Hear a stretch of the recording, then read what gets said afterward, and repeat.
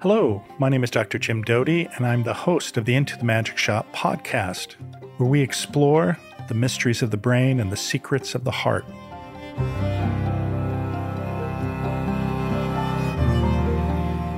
I'm excited today because my guest is Marianne Williamson, who many of you know as a New York Times bestselling author, as well as spiritual leader and political activist. I hope you enjoy our conversation today. Marianne, it's great to see you again, and it's always fun to chat with you. And thank you for agreeing to be on my podcast. Well, it's always great to see you, and I'm excited to talk to you, Jim.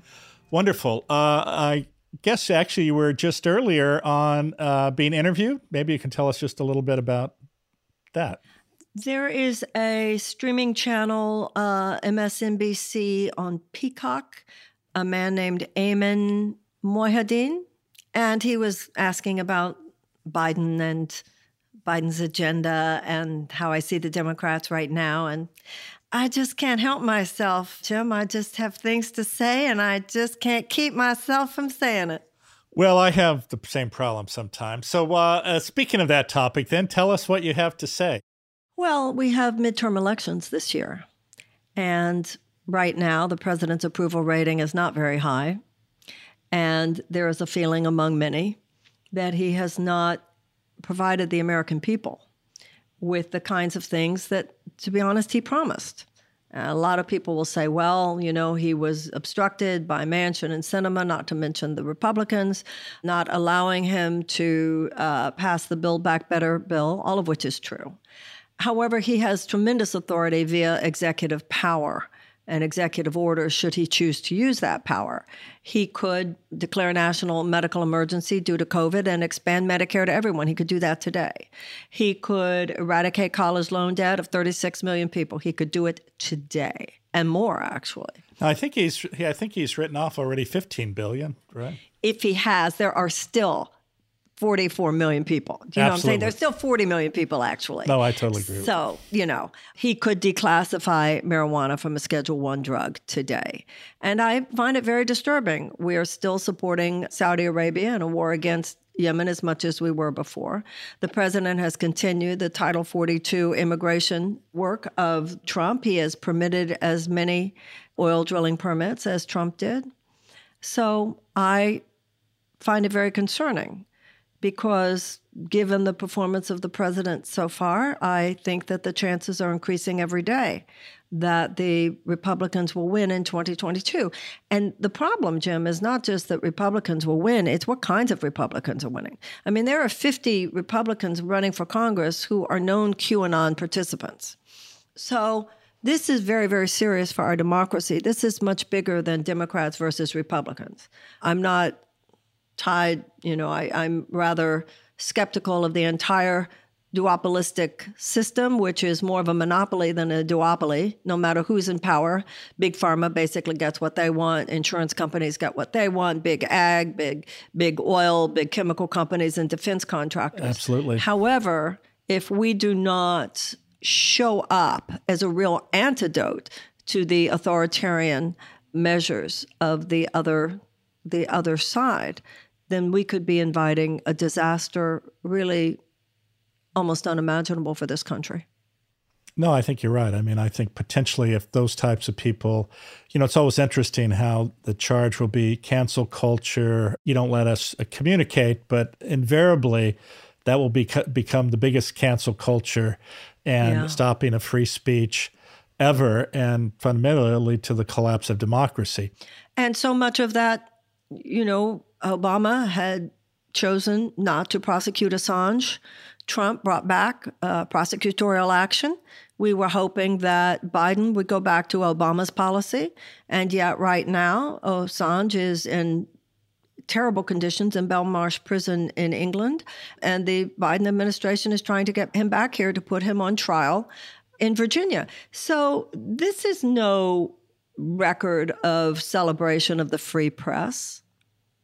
This is the squashing of the free press. This man exposed atrocities, horrors, murders back in 2010, which if in fact we had actually thought about, reflected on, and acted on, maybe the last 10 years of spectacular failure in Afghanistan would have been avoided.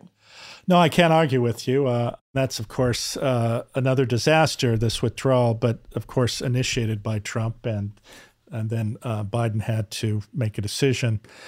You know, some of these things are very depressing, and it's not clear why certain decisions are made. Now, certainly there are many decisions that I agree with by Biden, but you know, he hasn't really tackled many of the problems you're talking about, and I'm not sure why. One of the things that fascinates me is why are we cannot find anyone, and this is not necessarily criticism of Biden, but, you know, we have two individuals in their 70s vying for political office. Why don't we have these young, inspiring individuals who take leadership roles and who aren't afraid to speak out? I think, you know, of course, one of the problems is there's this terror that people will find out you're not a perfect human being and pull skeletons out of your closet, right? Well, I can't speak to what the answer is in terms of the Republicans.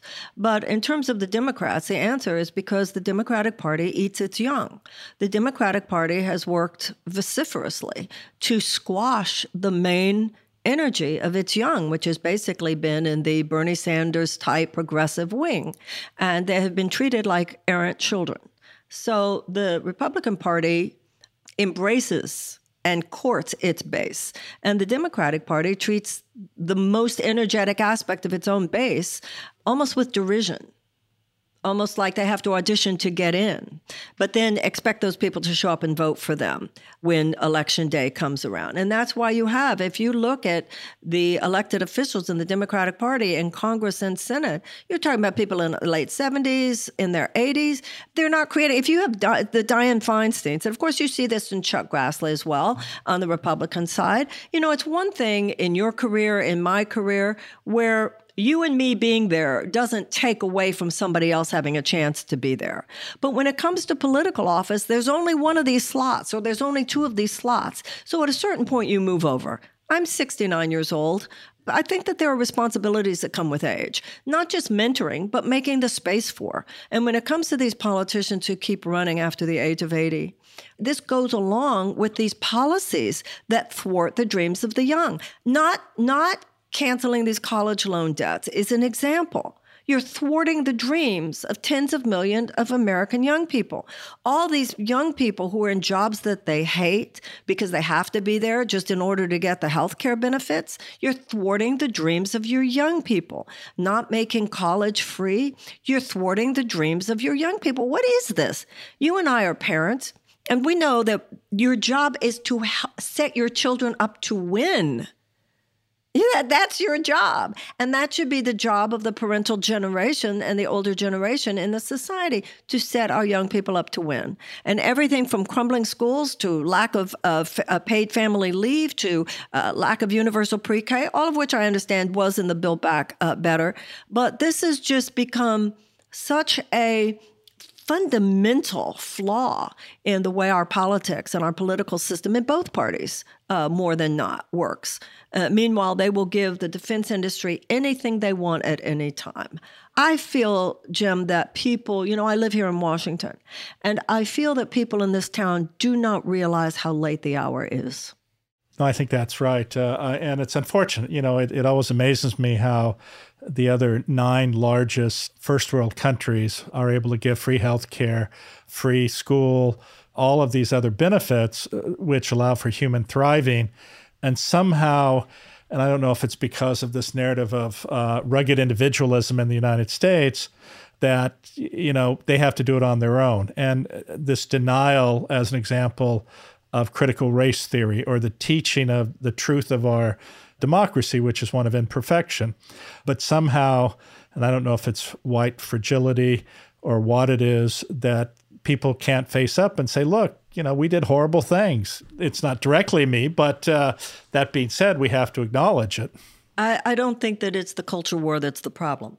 We don't have universal health care not because of some people's idea of rugged individualism. That's just the propaganda. We don't have universal health care because of the dominance of the influence of the insurance companies. We don't have affordable drugs for many people, even insulin, life-saving drugs. I'm sure you see this every day because of the influence of big pharmaceutical companies. We don't have a safer environment, a healthier environment because of the dominance of the big oil companies. And we have such a militaristic foreign policy because of the dominance of the defense industry. So I think that they use the culture war issues to distract us almost from the real problem, which is the corporate ownership of our Congress and White House. You know, our Congress is a system of legalized bribery at this point. Now, if you look at where the American people actually sit, let's take something like universal health care.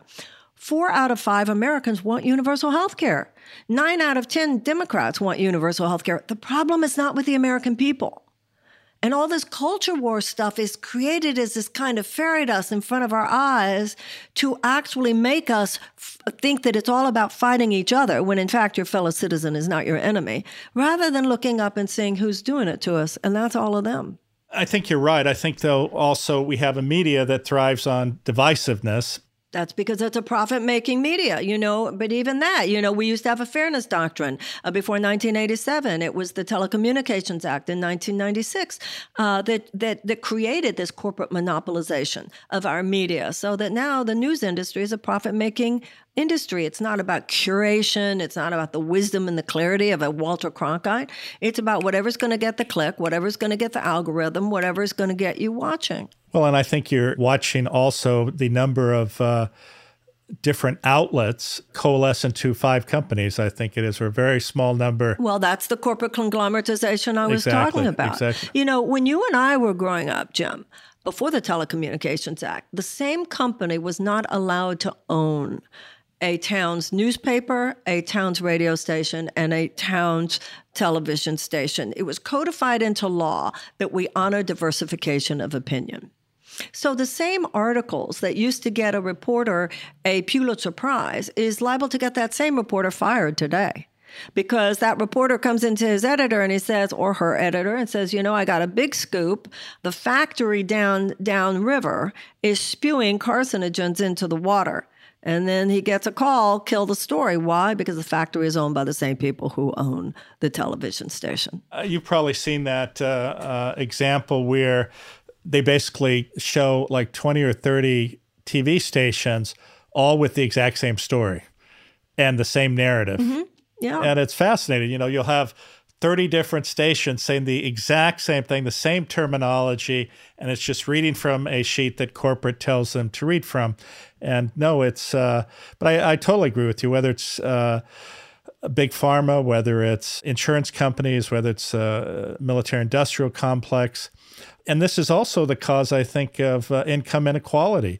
You know, there's this structural system that allows the wealthy to get wealthier and to the disadvantage of the poor. You know, when you sit there and say the fairy dust or whatever, I think, you know, this narrative of the reason you're poor is because there's an immigrant who isn't paying taxes, or the reason there's high crime is because Black people, you know, they can't function in society, or whatever the narrative is. And it's horrible because none of this is true. And as you point out, I think most Americans are in the middle and they want things that help them, which is free health care or free education or maternity, paternity leave and things like this.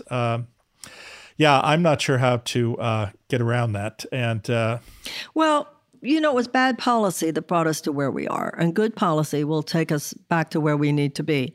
In the 1970s, the average American worker had decent benefits, could afford a home, could afford a car, could afford a yearly vacation, and could send their kids to school. And that's because they had a living wage. They had a living wage, and we had a fair taxation system. So starting with Reaganomics and this idea, this just give all the money, deregulate, give all the money as much as possible to the small stockholder class. And then remember, it was that they were going to create jobs, and all that money was just going to trickle down and lift all boats. Well, after 40 years, it's very clear. It did not lift all boats. It left millions of people without even a life vest. And so there's been this massive transfer of wealth. So what you have to do is repeal those policies. The 2017 tax cut, $2 trillion, gave 83 cents of every dollar to the highest earners and corporations, put back in the middle-class tax cuts, stop it with these subsidies. Martin Luther King had a line. He said, if they give it to poor people, they call it a handout. If they give it to rich people, they call it a subsidy. That's exactly right. The gargantuan military budget that so many hundreds of billions of dollars more than our military even says that it needs. So these are not mysteries. The Republicans started this, and no Democratic president stopped it. Joe Biden isn't stopping it either. But I feel we will either have an FDR, somebody who comes in and says, okay, we're going to right this ship. This ship is listing. And we have to take measures that might seem drastic, such as universal health care, canceling the college loan debt, free college. They might seem drastic to some, but they're actually the modicum of what is necessary just to right the ship. And if we do not do that, Jim, I think we're getting very close to a situation where we're either going to have an FDR or we're going to have a Hitler. Yep. No, I think that's exactly right. And it's terrifying. So on that note, we have a tendency to go down these rabbit hole, you and me. The person's past often predicts their future, or certainly has a lot of influence. Maybe you could tell us about growing up and how you ended up being an anti-war demonstrator, activist, and sort of lost in a circle of drugs and hippiedom.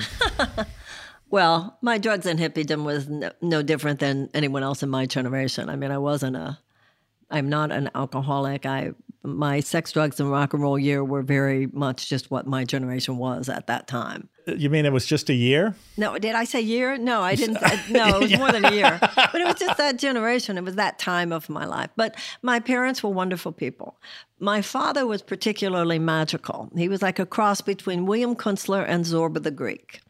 So, for instance, when I came home from school in the 7th grade and said that I had been taught in school that day that if we didn't fight in Vietnam, we'd be fighting in the shores of Hawaii. My father stood up. He told my mother, get the visas. We're going to Vietnam. And he took us to Vietnam to show us the truth, saying that he would not let the military-industrial complex eat his children's brains. Wow. That's the kind of, my father used to wake up in the morning, walking through the house going, beat the system, kids. Beat the system, kids. I tweeted the other night, it wasn't until I was 50 years old that I realized how not kidding he was. Well, though it's that type of an attitude which calls it the way it is, right? And I think that's part of the problem is very few people are willing to stand up and be absolutely direct. They try and hide it in different terms or try to protect people. There's a line you often see online these days, to say the quiet part out loud. When someone does say something direct these days, somebody is liable to make a comment, he said the quiet part out loud. And so I think we're living at a time, it's just like an alcoholic home. I don't need to tell you this. The whole society is like an alcoholic home where the kids can feel mommy and daddy are both nuts. Something's not being said here. And you have that underlying tension and anxiety of so many unspoken truths. That's one of the reasons why I think Bernie Sanders was so popular and why I think he would have become president if he'd been given the chance, because he said the quiet part out loud. And people were, yay. Somebody, and you and I both know the ameliorative power of just someone telling the truth. Can we please just tell the truth of what's happening here? Well, the thing was, he was consistent with his message, right? I mean, he has not wavered one iota versus you have politicians whose statements are related to the latest poll. Versus, saying this is the truth. It's always been the truth. I stand by this. And I think that's one of the reasons why he was so popular. Exactly. Because people can see authenticity versus bullshit. And I have a lot of respect for him. I think he would have been very powerful because I think people on both sides felt that he told the truth, was authentic, and wasn't in it for himself. And I think this idea of authenticity and showing your vulnerability and who you are, and not saying you're perfect, but saying these are the truths I live by, not what the pollsters tell me I should live by. And that's why I think so many people are so cynical. I couldn't agree more. And I think that if we don't start telling the truth, the whole truth and nothing but the truth, then we will not deal with the nefarious aspects and the shadows of this country that are part of the truth, the whole truth, and nothing but the truth. And it will continue to lead us along a trajectory towards something worse than Donald Trump. Yeah, I think this idea about the truth is, just to briefly talk about cancel culture. Look, I mean, many of the people, or the two aspects, there's a subset of individual who on some level was extraordinarily popular and successful, who had significant dark side and made multiple mistakes. You could look at Churchill as somebody like that, but they're revered for other things they've done. And there's no one who's pure or perfect, and everyone has a shadow side. And this is not to say, you condone murders, but you also are realistic about who they are, what are the positives, what are the negatives, but it doesn't mean you tear down every statue everywhere, except in those places where the statuary was created or these monuments were narratives to promote racism or fear and divisiveness. And I certainly can understand that, but I think the reality is, we're human beings and we make mistakes, and sometimes we make more than one, and sometimes we do it over. But hopefully the people who are heroes, we understand that, but we look at their positive aspects and respect them for that, because it's like one mistake, as an example, doesn't necessarily, it can, but it doesn't necessarily mean every bit of good you've ever done in the world is negated.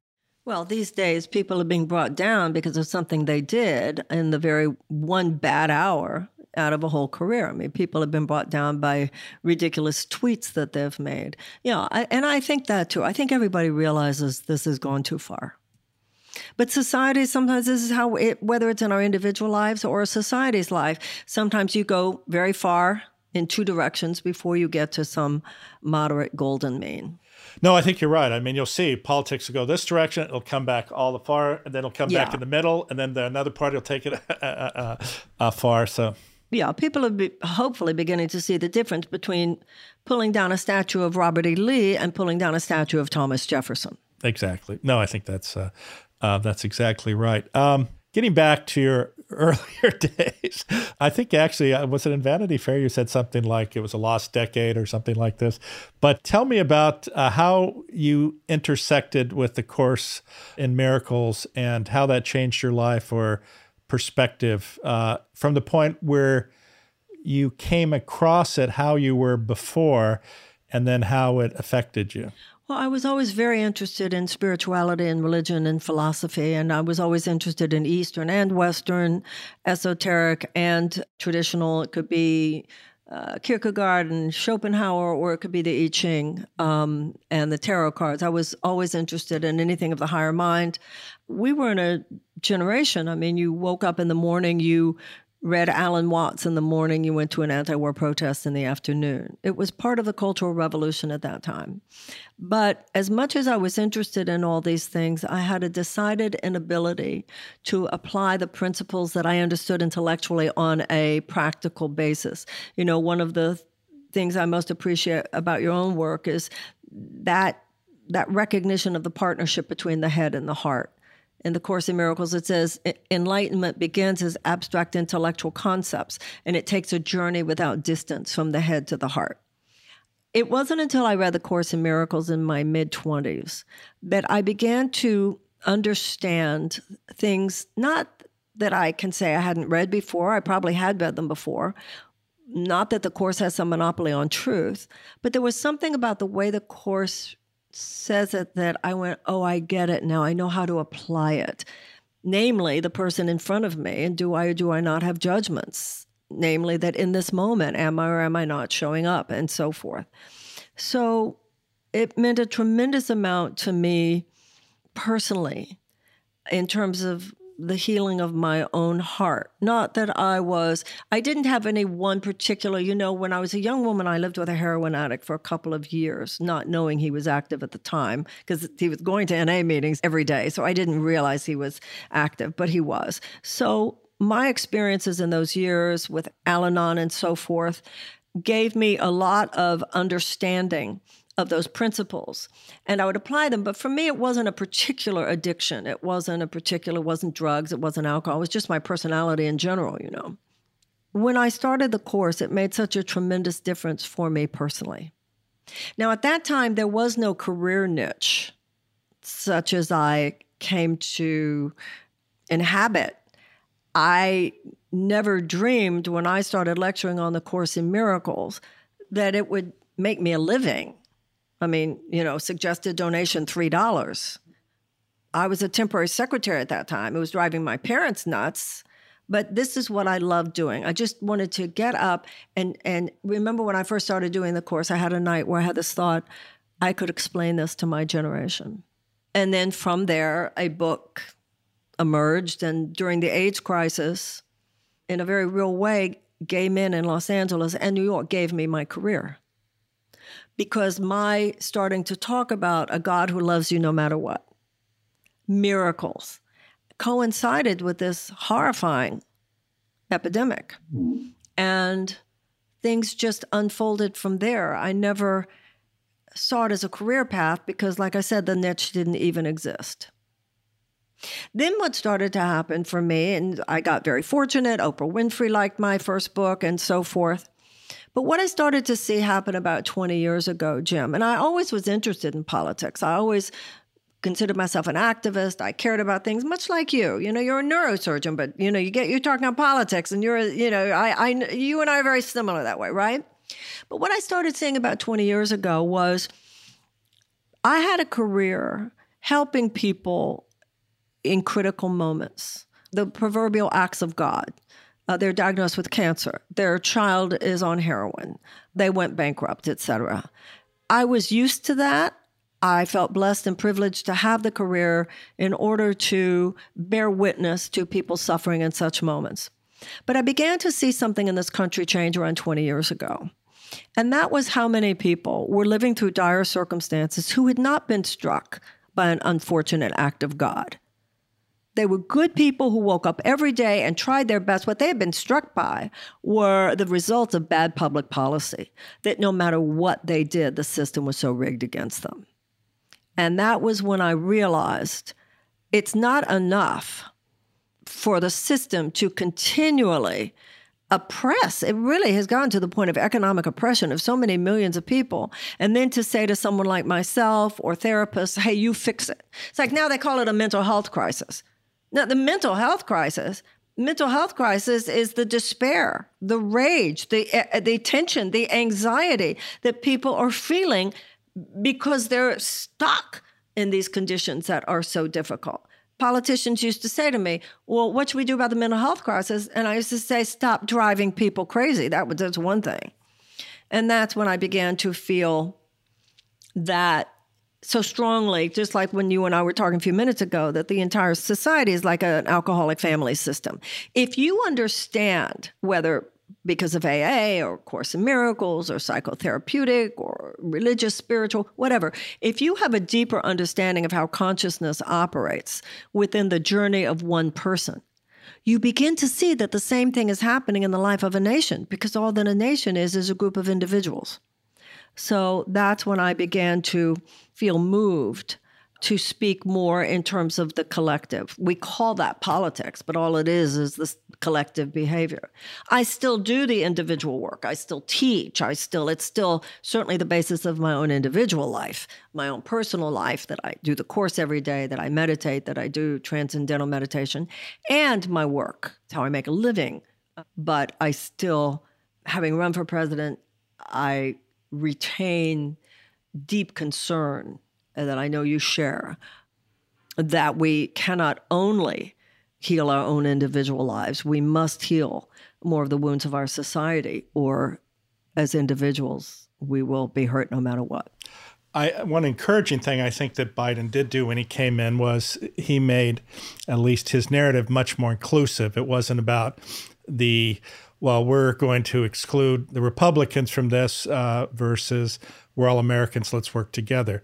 But I think it is tough, and I think it is horribly sad to see how we have created our, people in our country. I mean, there's the middle class has been decimated. We still have a minimum wage, not a living wage, which of course, if you're living on a minimum wage, you can't even take care of yourself, much less a child.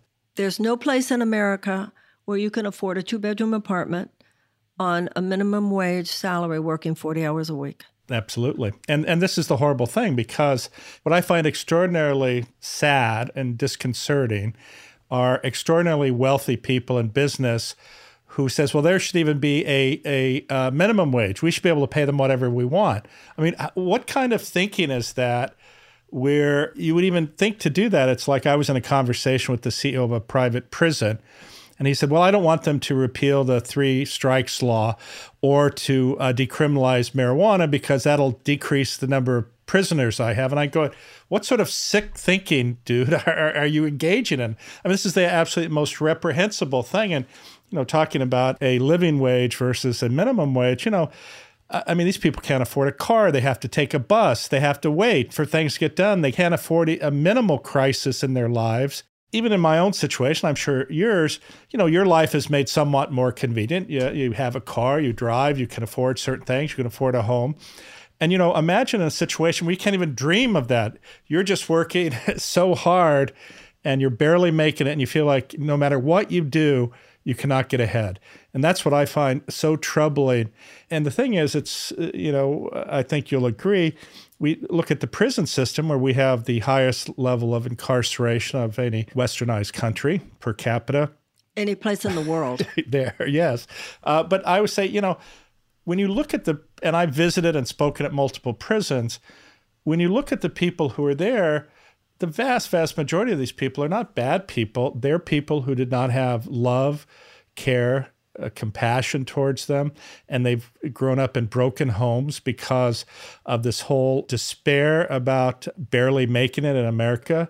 And of course, if you have no supervision as a child, you don't have the opportunity for education, and somehow parents are working so hard that they're only left with somehow the school system supposed to teach children morals and ethics and behaviors. It's not fair to the teachers either. And the people who we do live our children in, we barely allow them to make a minimum wage, right? The teachers, we don't have any respect for them. So it is I think, a big challenge.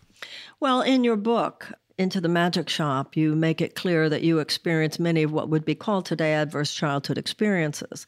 And the vast majority of people in our prisons have multiple adverse childhood experiences. We have 2.3 million people in prison today. When I was in college, we had 300,000. Now, going back to the CEO of the private prison industry, that's a sociopath talking. That's a sociopath talking who is saying, my bottom line is better served by other people suffering. My corporate bottom line is better served by other people being treated unjustly. My bottom line is better served by something that only speaks to the decline of American civilization. Now, not only do we have a problem that man and others like him has no problem building a profit center on human suffering, but we have a U.S. political system that he controls that does more to serve his bottom line than it does to serve the health and well-being of the people of this planet and the animals and the earth itself. This is unsustainable. Absolutely.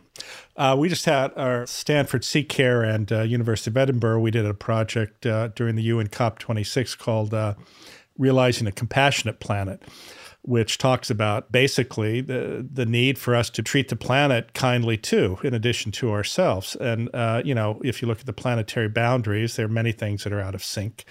And, even that's significantly disconcerting. And among a lot of people, I think especially Generation Z and millennials, this is creating a lot of existential angst. I mean, what is the future for these people?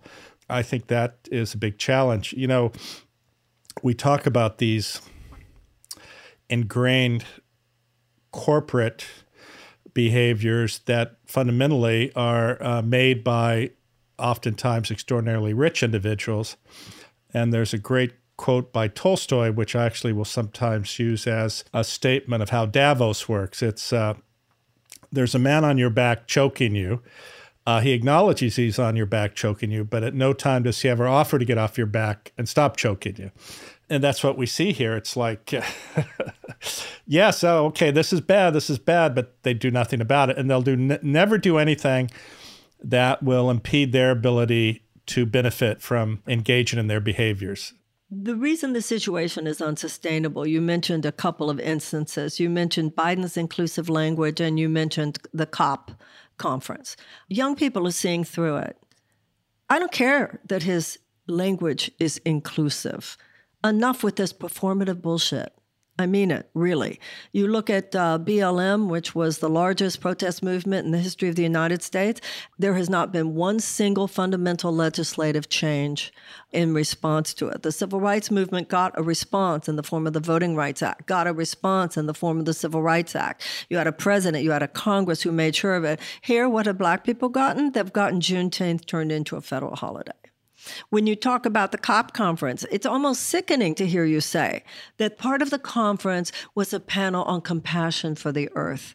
Well, isn't that interesting how social justice language and considerations have been co-opted by big oil? And the hundreds of thousands of people, mainly young people who are outside the conference, know that. Greta Thunberg and others, they know that. Not one serious fundamental change. And one of the ways they cover themselves is having things like panels on compassion for the earth. You know, this is what I mean. We're now living at a time where people are saying the quiet part out loud. And young people aren't buying it, Jim. Young people aren't buying it, the idea of these incremental changes. And young people are demanding more because, like you said, what kind of future do they have? I'm sure I don't need to tell you this. You know, when I was running for president, I used to do this. I used to say, every room I go into, I'd say, who in this room, and I would do this all over the country, okay? I'd say, who in this room is either someone who has said or has heard a young person say, I'm not going to have children. Not because I ordinarily wouldn't, but because I honestly think it might be an immoral thing to do because I don't know if they would be able to breathe in 50 years. And every room I went into, a few people would raise their hand, and I'd say to people, look around the room.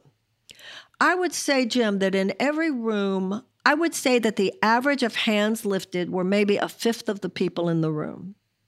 And I would say, this is not normal. This is not normal. These are blinking red lights. You know, I had lunch with a gentleman today in a wonderful organization that does wonderful conflict resolution work. I mean, he's a great guy. But he said, I am a radical incrementalist. I said, well, guess what? It's too late for that. That would have been a wonderful line in 1995. Our president is an incrementalist. It's too little, too slow, too late. Jim, I think people have no idea how close the masses are to the gates of the Bastille. Well, I mean, that's the other thing is, I mean, you know, we have an extractive society. And as an example, you look at Amazon with people having to pee in bottles and the union busting. Why should he care? Jeff Bezos has so much money. Why should he care? It's never enough. It's never enough. It's never enough for the Elon Musk. It's never enough. And I think when it comes to Elon Musk and Jeff Bezos and Mark Zuckerberg, and I think they showed their hand during the pandemic, during the worst aspects of the pandemic, in ways that proved to people, particularly the working class of America. The working class of America looked and went, they actually don't care if I die, do they? I admit I went into it. I went into it thinking, well, you know what? I bet some of these mega billionaires are going to come together and say, this is life and death. And they're going to say, we're going to handle it. And there will be no hungry people. No, they made it clear. They made it clear. Well, and, you know, this is the sad thing, because I find it interesting. There's, depending on which side you fall on, the right or the left, there's a billionaire class that they all know each other. They all hang out. And they all pontificate, but none of them give away much of their wealth comparatively, which I find horribly sad. I mean, you know, whether you have 200 billion or 50 billion or whatever, what can you possibly do with that money other than destroy generations of your own family by having so much money? You know, Elizabeth Warren and others have called for a wealth tax of 2% if you have over 50 million. And 3% if you have over $1 billion. So I said to a woman who works in my office yesterday, I said, get your calculator out. What's 2% of 50 million? It's $100,000. Yeah, it's nothing. Jim, somebody has 50 million. And they're fighting it so hard. Yep. I don't get it. By the way, we know this, just in case anybody needs to hear this. Neither you nor I are saying that every rich person is a greedy bastard, because they're not. And I know some billionaires who agree with what you and I are saying. Well, I agree with you. But, when people because I'm always interested in where the super wealthy will say, well, you're trying to redistribute income and it's not fair. Well, that's what I'm saying. No, they're the ones who redistributed wealth. They've been doing it for 40 years. They completely stole. This is massive theft. This has been a massive transfer of wealth from the middle class. No, the redistribution of wealth was what they have been doing for the last 40 years. Exactly. Well, it's sort of like the Trump statement of stop the steal. Well, it applies to you, dude. It doesn't apply to others. We'd be glad to stop the steal. Yeah. Yes, exactly. Wow. Well, let's see. Have anything happy to talk about? You and me, the compassion love people, and then to see what they did. Well, it's not to place blame. It's just a sad statement of how human behavior and the reality that, and I hate to say this, that most people can be manipulated to place the blame elsewhere, which is what I think the corporate America or the wealthy have done. The question is, at some point in an extractive society, and I call it ruthless capitalism, they finally say no. The question is, that no, how is it going to manifest? Is it going to be the teardown of society and anarchy?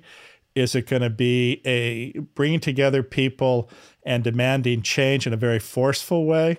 Is it having a person who is looked to as an honest broker, who's interested in everyone's welfare and who has the charisma and force of character to demand change and stimulate people behind them?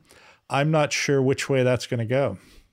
Well, I think our task is to be both death doulas and birth doulas. There is a world that is dying. It is going to die. It is falling apart. The only question is whether the change will be a painful, violent one or a wise and tender one. So we need to become citizens very concerned about creating a just transition from a dirty economy to a clean economy, a just transition from a war economy to a peace economy. This change will either come through tenderness and wisdom, or it will come through violence and suffering. But the change is coming. It's not up to us what we learn, only whether we learn through joy or through pain. No, I think that's right. Well, let's switch to another wonderful topic. Okay. What would you suggest we talk about that you have optimism about? Well, I have optimism about everything that we have talked about because I believe in miracles. I believe that the moral arc of the universe is long, but it bends towards justice. I believe people are waking up. And you know how, you talk about 12 steps. Once you hit the floor, once your knees hit the floor, that's not when it's over. That's when it all begins. So I am optimistic. I don't think there's any question but that we're going to get it right on this planet. The only question is how much human suffering it's going to entail before we do. Even if this, it's like my environmentalism friends will say, don't worry, Marianne, the planet will be fine. It just might have to kick us off for 200, 300,000 years. Well, once again, to even imagine the levels of suffering that would accompany that scenario. And we must develop, there's a quality of personhood that is most necessary now. Qualities like courage. And you and I are both parents. Anybody who is a parent, especially if your kids have gotten old enough to be teenagers, know what happens when this fierce thing rises inside you.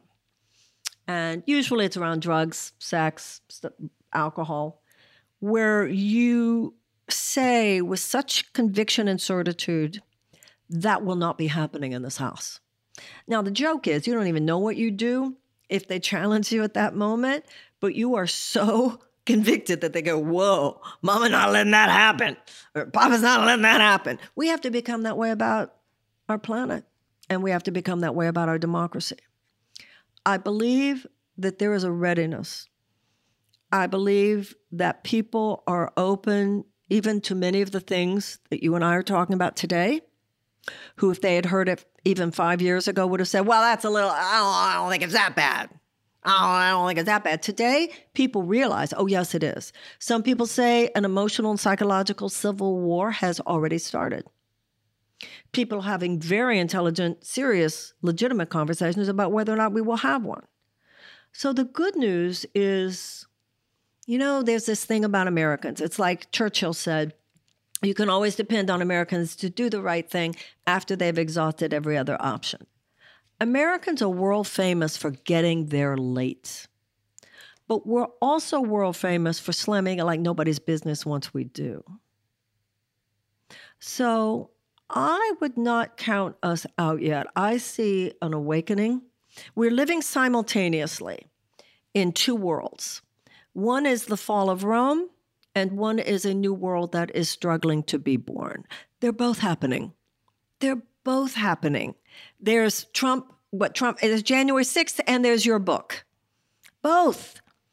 Somebody mentioned to me yesterday that Cornel West had said, MLK was as American as apple pie, and so is Donald Trump. We have always been both. We have always been both. I'm optimistic because I have seen such good in people. I'm optimistic because when I read books like Into the Magic Shop, I know that stuff works. I saw, you wrote so beautifully about how those principles redeemed your life. And I believe that those principles will redeem this nation. We just need a critical mass. We don't need a majority. We need a critical mass. And I feel it happening.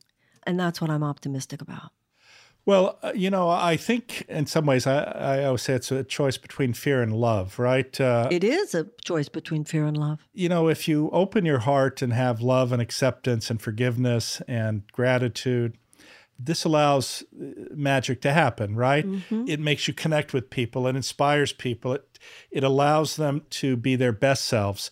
It allows them to recognize their own humanity and the humanity of others, and think of, if you will, our common humanity. Now, the unfortunate side is that there can be individuals who promote fear, and it's a race to the bottom. And that's the horribly sad part. But I agree with you. I'm optimistic that there are enough people who care. There are enough people who love. There are enough people who see the common good. There are enough people who are pained by suffering and want to alleviate that suffering, that there is hope. Because if you and I didn't think there was hope, there's no reason for us to, continually to try to push this stone up to the top of the mountain, because it's heavy lifting sometimes. But it's one that there's a reason for it. And the reason is that narrative actually gives us the power to wake up every day and continue the struggle, I think. Well, I think hope is a moral imperative. I think the moral arc of the universe is long, but it does bend towards justice. Gandhi had a line where he said, whenever I despair, I consider the fact that the most evil people in the world have never ultimately prevailed. Evil has never ultimately prevailed. And our generation needs to toughen up, Jim. We're not going through anything other generations haven't gone through. But we are not just the inheritors of a legacy of shadows and problems. We are also the inheritors of a legacy of problem solvers. We had slavery in this country, but then we also had the abolitionists. We had institutionalized suppression of women in this country, but we also had the women's suffrage movement. We had segregation in this country, but we also had the civil rights movement. What we're going through now is just our turn. But let's not be the first generation to just wimp out with nihilism and cynicism and over-preciousness and people say to me, but I'm so traumatized by it all. And I always ask them, do you think that the people who walked across the bridge at Selma were not traumatized? Do you think that the women who were marching for women's suffrage and were then thrown into prison because of it, for whom the prison conditions were so terrible that they went on a hunger strike, the response to which was Men coming into their cells, forcing metal contraptions onto their necks to force feed them. You think they weren't anxious? Toughen up, Buttercup. That's really what our generation is asked for now. Data collection. We have the data. The era of data collection is over. The issue now is how courageous are we willing to be? How blunt are we willing to be? How serious are we willing to be? How much truth-telling are we willing to do? How much derision are we willing to take? How much mockery or assault on us because we do what we're willing to take? And how much are we willing to stand together with those who are making the same efforts that we are? That's really what this moment is about. Will we or will we not create a field of possibility that allows the magic to happen? I think it's possible, and I'm standing on that. Because otherwise, I'm giving in to the thought that on our watch, this whole thing goes down, and that's unacceptable to me. Well, let me ask you a question. Does this portend a future run for president? I don't know. A lot of people are thinking about it. Not everybody who thinks about it does it. And you don't put yourself through that lightly once you know what it entails. I certainly won't do it unless I could mount a campaign worthy of the effort. So that won't just be my decision. I think it'll be what I feel in the energy coming from a lot of people. Either the wave is there or there's someone else to carry that banner. I want to serve the process in whatever way would be best. Whether that entails my running for anything or not, I am not yet sure. Do you have any individuals who you think that can also carry that banner? Well, of course, Bernie is getting up there in age. He hasn't told us what he's planning to do. I certainly don't have any inside information, but I think given his age, it's realistic to assume he might not. I don't know. I keep looking on the landscape like everybody else. Yeah. One of the things that I'm very concerned with now is doing whatever I can to promote non-corporate backed congressional primary candidates for the 2022 election cycle. So I have something called candidatesummit.com, where we've vetted and endorsed all these really amazing candidates around the country who are so great, but because they're not backed by corporate interests, they're not backed by traditional political corporatist forces, they are, in many cases, not known by their constituents the way they should be. So on February 16th, I'm joined by some of my colleagues, and we are going to be doing a live stream. And I certainly hope that you and your listeners will tune in, because I want to introduce people to these fantastic candidates who are running and really deserve our support. And if we want the kinds of changes that you and I have been talking about here, we need to support the people who, if they get to Congress, would actually make the changes. And can you just repeat that website? Candidatesummit.com. Okay, perfect. Far more people in this country love than hate. I think that's true in the world. But those who hate today hate with conviction. And conviction is a force multiplier. So if you have 100 people who are loving, but in a kind of casual, when it's convenient kind of way, and you have 10 people who are hateful and do whatever it will take to effectuate their worldview, you're in trouble. So we all need to harness all this love for purposes of social and political good. And it's a serious task that lies before us. But I think enough people, like I said, are recognizing that now and are willing to step up. No, I agree. And again, unless we believe this, it would be hard to do the work that we do every day, I think. Yeah. I mean, where there is love, miracles occur naturally.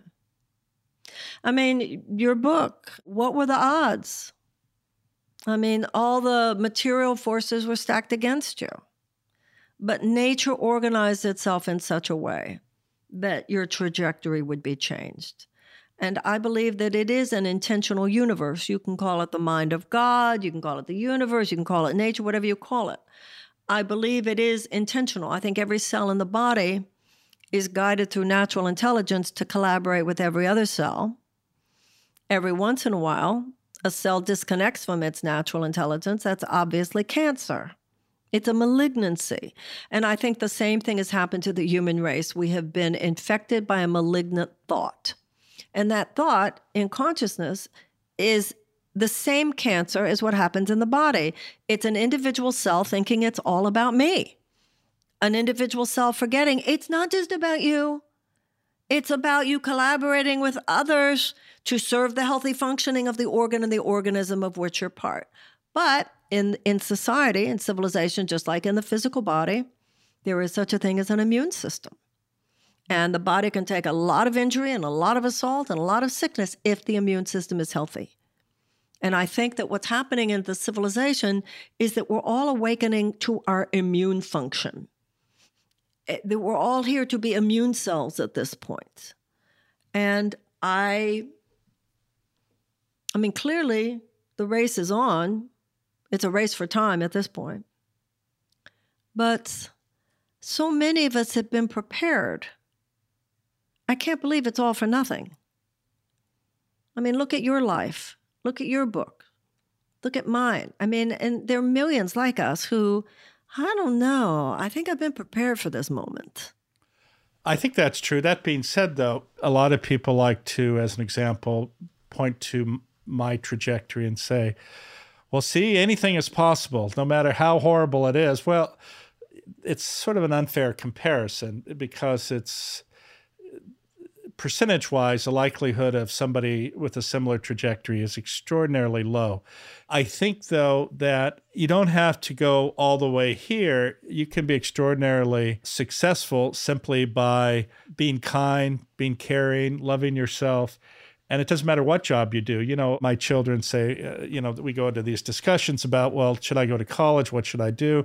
My statement is, look, if you help one person, that's enough. And if each of us keep trying to reach out and help those who we can have an impact on, whether it's from writing, talking, being of service in some other way, each of those acts, I think, really can turn into a wave of action. We just have to create the circumstance for that. And because there are so many people who are suffering, yet these are the same people who, if you can just give them the inspiration, give them a helping hand, can really understand the true power that they have within themselves. I think we want to be careful. I think people want more than the opportunity to be kind. They want the opportunity to spread their wings. They want their opportunity to be creative. They want their opportunity to soar. Look at your life. You had more than the opportunity to be kind. You had the opportunity to get this incredible education. You had the opportunity to become a doctor. And I think that there are so many, including the people that you mentioned in prison and people living in their cars who were born with the same potential you were born with, same potential I was born with. Kids who are living today the life that you lived as a child. And we need to think more than just let's be kinder to them. We need to think in terms of really recognizing that the entire fundamental economic and political system in this country is inherently structured to keep them where they are. And it is wrong. It is wrong. Listen, I totally agree with you. But when I say kindness, I don't mean the... Well, we need public policy to be kind. Exactly. 3 strikes and you're out. Your prison system friend says, I like 3 strikes and you're out. It is such an unkind policy. Exactly. And that's why I'm talking about kindness and compassion in public policy. Right. Our environmental policies, extracting oil, fracking, the lack of reverence towards the earth, the lack of devotion. So at a certain point, it's a quality of character, whether it's lack of devotion and reverence towards other people, lack of reverence towards animals, lack of reverence towards the earth. The point is the commonality is the lack of reverence. What has happened within us? What is happening within the mind of anyone who says, actually, I want all those draconian laws because I'll make more money? Well, and the sad thing about that, of course, is, and I'm sure you've had the same experience, that you see some of these people who spout that narrative or who have become incredibly wealthy, and they have all sorts of problems. And many of them are miserably unhappy, and they keep thinking because so much of society looks to the wealthy. And the reason is because they're under the false impression that if you're wealthy, that translates into happiness and fulfillment. And of course, nothing could be further from the truth. Now, can they align? Potentially. But again, the emptiness that so many people feel and the reality that people look up to them, then sort of showing off, having conspicuous consumption and having people go, gosh, I want to be like you. They think that's going to fulfill them, their emptiness and sustain them when, of course, it's empty calories, if you will. And the only thing that will do that, frankly, is love and caring for others and being of service. And that's the only thing that will fill that emptiness, in my opinion. Well, I agree with you, and I think most people do. I do too. It's always fun to play with you. Thank you for having me on. Till next time. Oh, it's a joy. Same to you, my dear. Wonderful seeing you, and take care.